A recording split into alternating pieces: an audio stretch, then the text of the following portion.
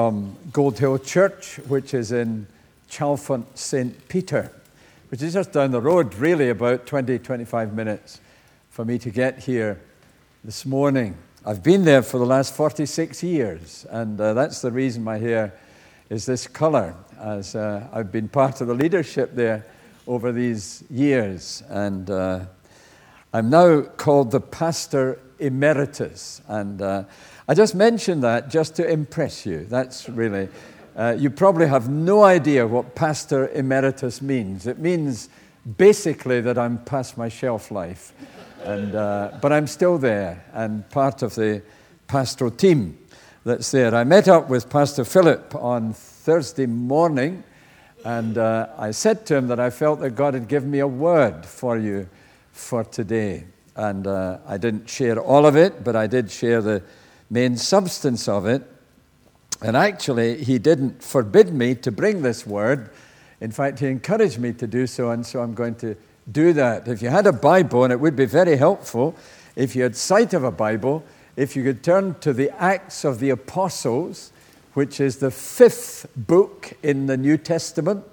There are 4 Gospels: Matthew, Mark, Luke, John, and then the history book of the New Testament called Acts. And if you would turn to chapter 19. But I want to read some verses at the beginning of chapter 19 of the Acts of the Apostles.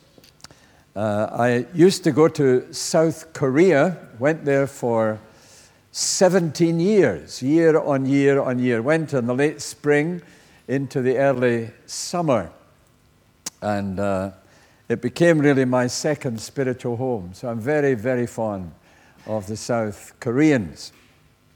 And I remember traveling from Heathrow to Incheon Airport, which is the airport outside the capital city of Seoul. And the senior pastor of the church that I was going to, and I went to regularly, year on year, he'd come to meet me with some of his friends, and we got into their cars, and we were driving back into Seoul. And he said to me, I've gathered my deacons together tonight. Now, it's about a 14-hour air flight to get from London to Seoul, and they're 8 hours ahead of us. And so I must confess that I wasn't expecting to speak at a meeting that night. I felt sweaty, tired. I needed a shower and a shave, and I was a little bit hungry. But anyway, that was the deal. And he said to me, there are 507 deacons waiting for you. And the congregation was 34,000, so 500 deacons is not too bad. And he said to me, I've gathered them together, and they've come with the expectation that they will all be baptized in the Holy Spirit tonight. So that was the challenge. And I mentioned that simply because I sense that the word that God has given me is that everybody in this church family today would be anointed in a fresh way with the Holy Spirit of the living God. I think that's the substance of the message that I wanted to bring to you. So let me read from Acts chapter 19 and the first 7 verses. While Apollos was at Corinth, Paul took the road through the interior and arrived at Ephesus. And there, in Ephesus, he found some disciples. There were only 12 of them, actually, but that's what he found. And he asked them, did you receive the Holy Spirit when, or the text is a little bit uncertain, did you receive the Holy Spirit when or after you believed? They answered, no. We've not even heard that there is a Holy Spirit. So the problem here. So Paul asked, then what baptism did you receive? And they replied, we received John's baptism. Paul said John's baptism was a baptism of repentance. He told the people to believe in the one coming after him, that is, in Jesus. On hearing this, look at it or listen to it, verse 5, on hearing this, they were baptized into or in the name of the Lord Jesus. And then verse 6 goes on to say, when Paul placed his hands on them, the Holy Spirit came on them, and they spoke in tongues. I must confess, I'm not too happy with that word, tongues. It's certainly in the sort of Christian environment, sometimes it's a bit controversial. We're talking here about a language that has grammar, that has vocabulary, that has form, that has syntax. It is a language that the difficulty is that the people who speak in tongues or in this language have never learned it. It's just a language which the Holy Spirit gives. So that's what happened to them. Paul placed his hands on them. The Holy Spirit came on them, and they spoke in languages that they had never learned. And they prophesied. There were about 12 men in all. Now, you're probably not all that interested, but I think it's important that I mention to you that there's quite a bit of controversy over whether these 12 men were Christians or not. And I need to declare myself right at the beginning. I think they were, for two reasons. First of all, they're called disciples. Right at the very end of verse 1, Paul took the road through the interior, arrived at Ephesus, and there he found some disciples. Now, this is written by a doctor, a man called Luke, Dr. Luke. And doctors are accustomed to accurate clinical diagnosis. That's their profession. They're there to be specific and clear about what it is they're doing. And so this man, Dr. Luke, calls them disciples. And the original word that's in the text, you're not the slightest bit interested, but I'm just telling you, the word is mathetes. And that's a word that's used of Jews who became followers of Jesus. It's used of the 12 apostles. It's used of those who, I'm using a little phrase, abide in Jesus' word. It's used widely in the whole of the 28 chapters of the Acts of the Apostles of those who believed in Jesus, not only believed in him, but confessed him. So I've come to the conclusion, first of all, because they are recognized by Paul for what they are. They are disciples of Jesus. Anyway, the second reason is that in that, when I was reading that little part, these 7 verses, Paul says to them, then what baptism did you receive? And they say, this is verse 3, they replied, John's baptism. Paul said John's baptism was a baptism of repentance, but he told the people to believe in the one coming after him, that is, in Jesus. So these guys, these 12 men, first of all, knew the fear of God. The fear of God had been put into them by John the Baptist. Jesus calls him the greatest prophet. If you read John's message in Matthew chapter 3 and verses 1 to 12, I doubt that Pastor Philip or I would be too eager to preach the message that John the Baptist preached to these people. He calls them a brood of vipers, these snakes. So he's not very complimentary to them. He really goes for the jugular and gets a grip of them. And these are Jewish people that he's speaking to. So they knew the fear of God. They also knew about the forgiveness of Jesus.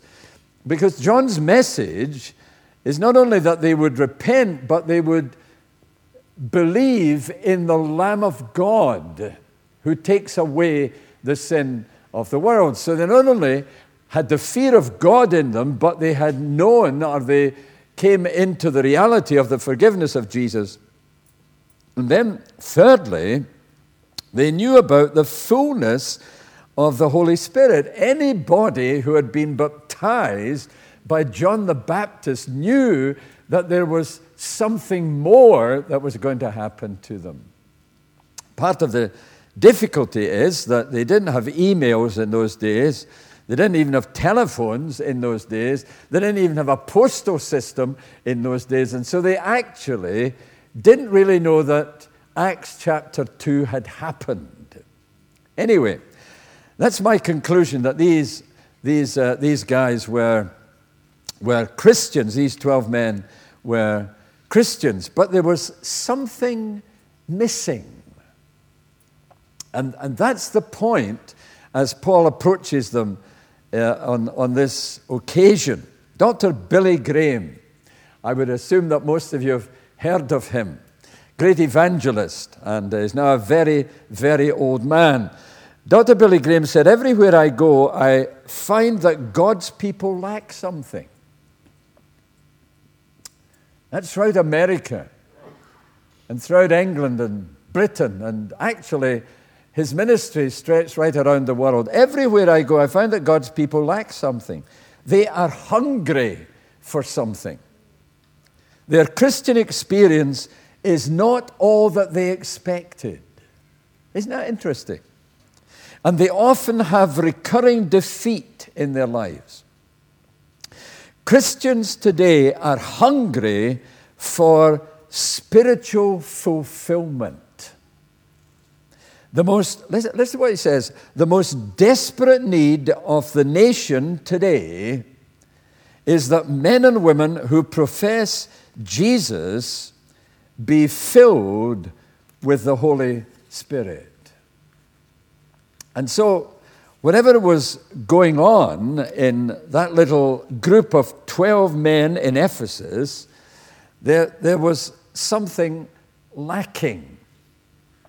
My old teacher in Glasgow, who was a great historian and a great Bible scholar, he said the early church was surging and seething with power. Now, if you walked into the church that I go to normally on a Sunday, I'm not sure what your reaction would be. Would you have the impression, as soon as you entered the door, that here is a group of people, and there's something that you can't explain that's going on here? There's an atmosphere, there's a climate. I don't know the word to use properly, but that this place is surging and seething with the power of God, so that you're hardly able not only to sit in your seat or stand on your feet, you're in worship, you're almost on your knees. A sense that just the power of God is here. Maybe prostrate on your face in His presence. And when the Word of God is preached, suddenly God is moving powerfully and intrusively into our lives. And when an opportunity is given for some kind of response, there's a desire for the power of God to come in a remarkable way upon the people of God. Thank you so much. So that's what's going on here. Paul, when he arrived and met these 12 men, he didn't sense that they were surging and seething with power. You see, these early Christians, they didn't have degrees from the best universities. I'm not against that. I have a couple of degrees. I was at university for 6 years, but these guys, they didn't have any degrees. They hadn't been to management courses. They didn't have the faintest clue about Myers-Briggs and the process that people often go through. But hey, these early Christians had three things. I'd like you to hear this. Number one, they had a revelation of God. They were aware in a magnificent way of what God was like. He had no body, he was invisible. He had no birthdays, he was eternal. There were no boundaries to God. He's infinite. There were no boundaries to his presence. There were no boundaries to his power. There were no boundaries to his knowledge. These guys had a deep sense of a revelation of God. Secondly, they had a revelation of their inheritance in Jesus Christ. They had entered into a totally new dimension of living that was infused by the reality of Jesus. They didn't just have to sing songs about him. They knew what their inheritance was in Jesus. And thirdly, they knew the Holy Spirit's power from on high, that God was among them and God could do anything, not only with them, but to them. So these were the three things that characterized the early church. And so when Paul arrives in chapter 19 of Acts to this group of 12 men, he didn't sense that. So it's for that reason that he says, did you receive the Holy Spirit when or after you believed? And actually, it seems like, as they say, they answered, no, we've not even heard that there is a Holy Spirit. Now, the original translation makes it a bit clearer. We have not heard that the Holy Spirit is. You see, John told us that he would come, but we didn't know that he's here. And he's here. In fact, we didn't know that. That's what's going on here. And so I wrote down really for the benefit of my own church, but I want to share it with you. Come on guys, if the Holy Spirit is among us in surging and seething power, what would be the evidences? Now I've written down some stuff here. I wrote down 8 things. Number 1, there'd be a new sense of God's presence. God is here. Secondly, there would be an awareness of the dynamic reality of God's power, that God could do anything. Thirdly, there'd be a sense of the immediacy of God's kingdom. You see, Jesus' message was the kingdom of God is among you. Fourthly, there would be a fresh anticipation and experience of the gifts of the Holy Spirit. You see, some of us do a lot of talking about the gifts of the Spirit, and we have a theology of the gifts of the Spirit. But frankly, as I travel the country, I don't always see the evidence of that.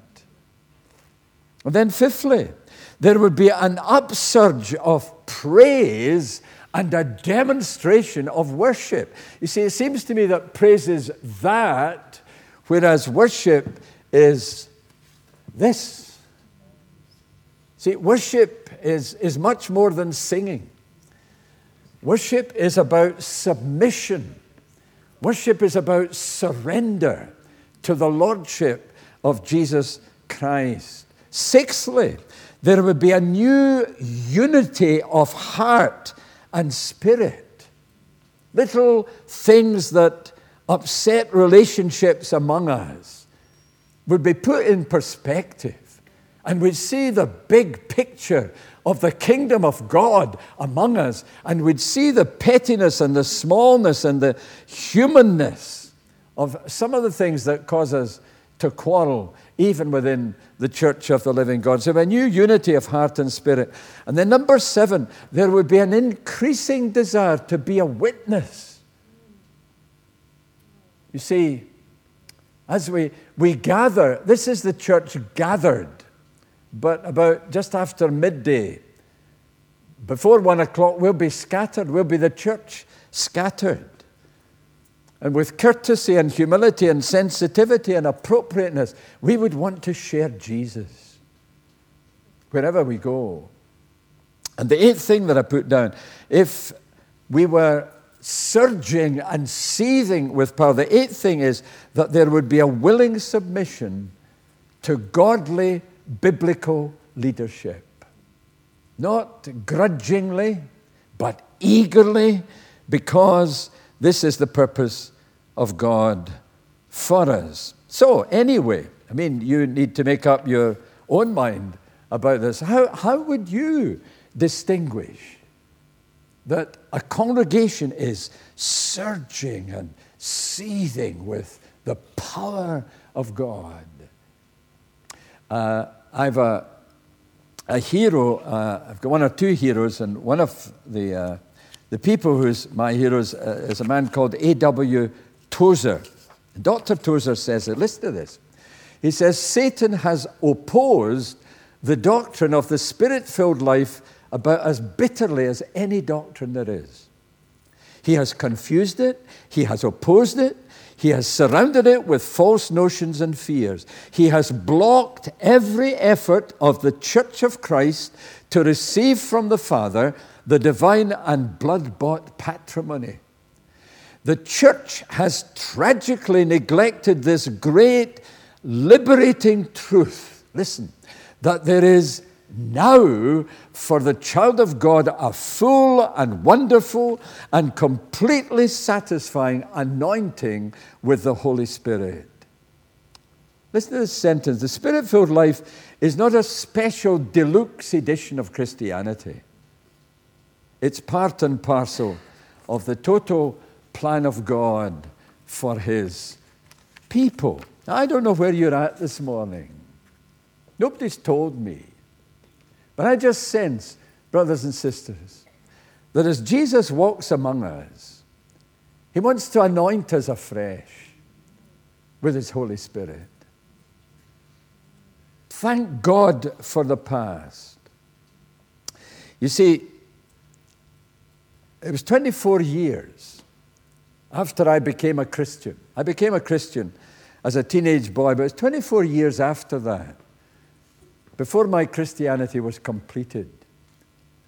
And on a July night, Wednesday night, way back in 1968, Jesus baptized me in the Holy Spirit.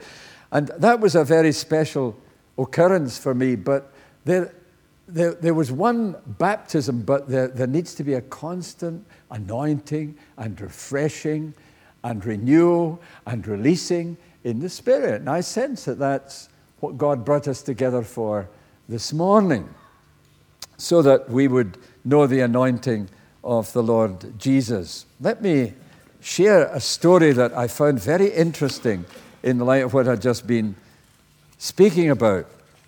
I don't know if you've ever heard of an American evangelist called D.L. Moody. My grandfather used to speak of him with great reverence. He came across the Atlantic to the United Kingdom, came to Scotland, so he must have been a very brave man. And my grandfather had been to his meetings. My father spoke of him often. And he had a singer that went around with him. There was Moody and a man called Sankey. And they did these big crusade meetings. Well, it's about D.L. Moody that this story is told. The year was 1871. D.L. Moody realized more and more how inadequate he was for the enormous challenge of the work ahead of him. And listen, an intense hunger and thirst for spiritual power were aroused in him by two women who used to attend the meetings and sit on the front seat. Hey. He could see by the expression on their faces that they were praying. Hey. At the close of the services, they would say to him, "We have been praying for you, Mr. Moody." Mr. Moody would say, why don't you pray for the people? And they would say, because you need the power of the Spirit. D.L. Moody said, I need the power? In relating this incident later, he said, I thought I had power. I had the largest congregations in Chicago, and there were many conversions. I was, in a sense, satisfied. But right along, these two godly women kept praying for me. And their earnest talk about anointing for special service set me thinking. I asked them to come and talk with me, and they poured out their hearts in prayer that I might receive the anointing of the Holy Spirit. Listen to what he says. There came into my heart a great hunger into my soul. I did not know what it was. I began to cry out as I never did before. I really felt that I didn't want to live if I couldn't have this power for service. D.L. Moody tells the story of being in New York sometime later, and he was walking along a street, actually Wall Street, and the power of God came on him. To such an extent, he had to look for a house, for the house of somebody he knew, and asked if he could have a room for him. Imagine going to a door and knocking at the door. But the power of God had come on him. And the person who's there, even though he knows you, opens the door and he said, oh. And he said, well, please let me in. I need a room because the power of God has come on me. Can you imagine that? And so D.L. Moody was anointed with the Spirit of the living God. Hey guys, don't you want this? Yes. I mean, this, as A.W. Tozer says, this isn't deluxe Christianity. This is biblical Christianity. That's what the Bible teaches. So let's go back to the text that's here. You see, if belief in Jesus and the baptism in the Holy Spirit are synonymous, then verse 6 is a mystery. Look at verse 5. On hearing this, they were baptized in or into the name of the Lord Jesus. But hey, there was something more. When Paul placed his hands on him, the Holy Spirit came on them, and they spoke in tongues, and they prophesied.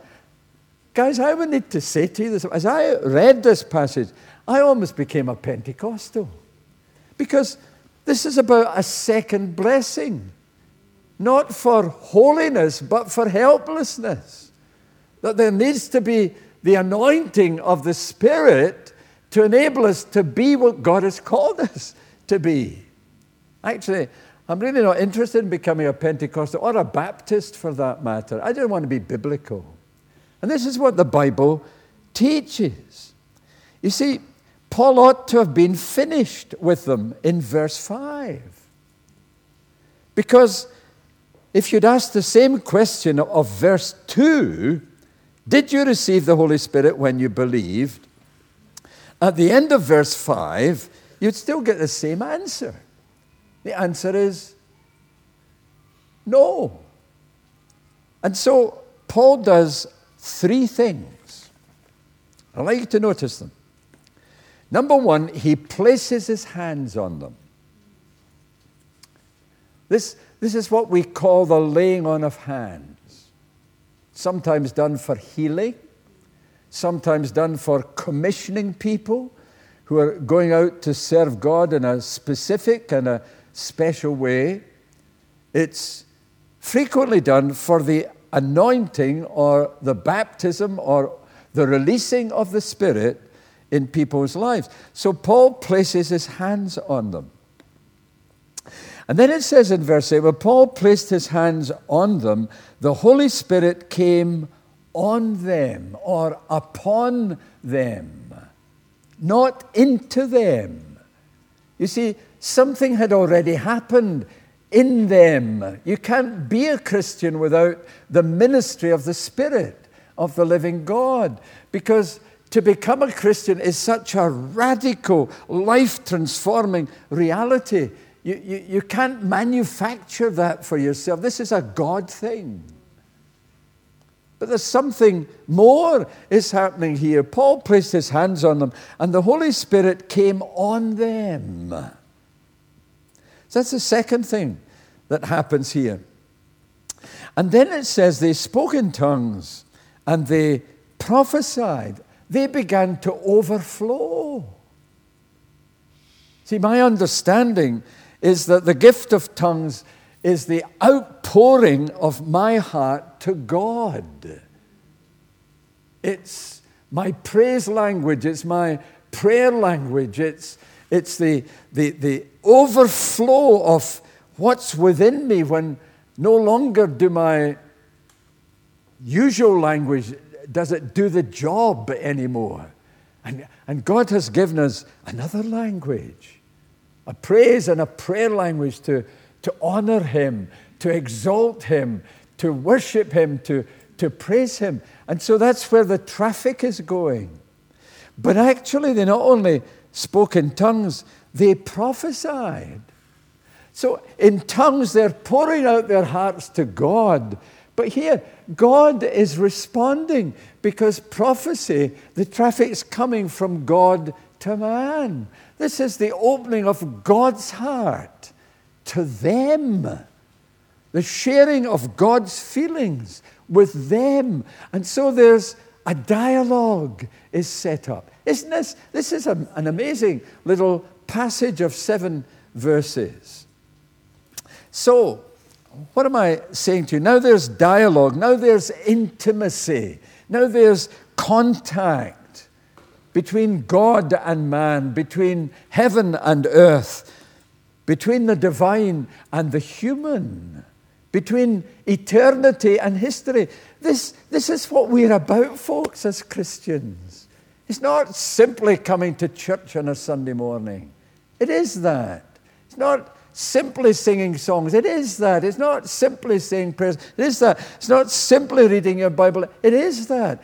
But it's knowing the pulsating life of God because of Jesus and in the power of the Holy Spirit so that we are surging and seething with power. Amen. Wow. How about that? Let me tell you what Jesus said. This is in Luke chapter 11, verses 9 to 13. This is what Jesus says. So I say to you, ask, and go on asking, and it will be given you. Seek, and go on seeking, and you will find. Knock, and go on knocking, and the door will be opened to you. Listen, for everyone who asks receives. Wow. And he who seeks finds. And to him who knocks, the door will be opened. And Jesus is so concerned that you get it. Now, this is what he says. Which of you fathers, if your son asks for a fish, will give him a snake instead? Not going to happen. Or, if he asks for an egg, we'll give him a scorpion. Hey, not going to happen. If you then, says Jesus, though you are evil, know how to give good gifts to your children. Listen, how much more will your Father in heaven give the Holy Spirit to those who ask him?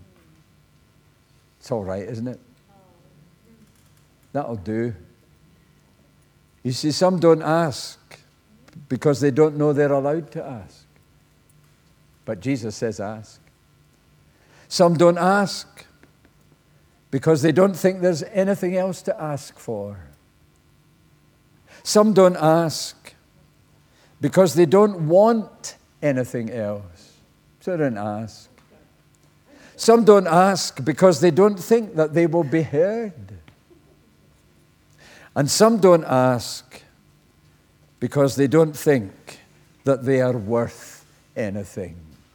I don't know where this message leaves you this morning, but Jesus says, ask. And he who asks receives. There was an old Methodist leader, a man called Samuel Chadwick, who said the Holy Spirit doesn't come upon methods, it comes upon people. The Holy Spirit doesn't anoint machinery, he anoints people. He doesn't work through organizations, he works through people. The Holy Spirit doesn't dwell in buildings, he dwells in people. He indwells the body of Christ. He directs its activities. He distributes its forces. And he empowers its members. And so, on this lovely autumn Sunday morning, the message that God put in my heart to come and share with you, that's the message. That everyone in this building would know a new anointing from Jesus. Come, Holy Spirit, to set me free, to give my heart your liberty, pour forth your love, my being fill, that I may do your holy will. Forgive my selfish, base desire, refine me with your cleansing fire, that pure and selfless I may be, equipped and strengthened, Lord, by thee. I own my weakness and my shame. I have no hope, but in your name, come, Holy Ghost, with heavenly aid and fill this life which God has made. God gave me this hymn some years ago. Release me now, my life employed to show the Spirit's fruit with joy. So gladly now I yield to thee, that Jesus might be seen in me. Fulfill your will with gifts of grace, that when at last I see your face, I unashamed before you stand to offer you the life you planned.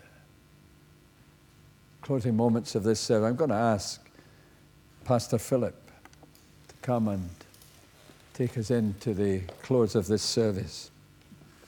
You see, he's my brother. I would need to say to you, in his presence, I love this man of God. I trust him. And he's your pastor and you're his people. And so it would be fitting and proper that I step aside.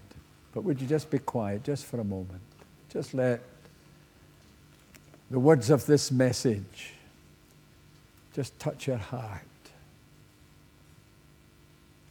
Some here today may be feeling pretty tired, pretty empty, pretty dry, pretty weary. God brought us together for a purpose, in order that he would fill us afresh with his Holy Spirit. O thou who camest from above, pure, celestial fire to impart, kindle a flame of sacred love on the mean altar of my heart. There let it for thy glory burn with inextinguishable blaze, trembling to its source return. Humble prayer and fervent praise. Oh, Jesus, confirm my heart's desire to work, speak, and think for thee. Still, let me guard the holy fire. Still stir up thy gift in me. I will sing all the songs, folks. Kind of all the conversations. Listen to all the sermons. But Jesus walks among us to anoint us afresh by His Spirit. Phil, would you come?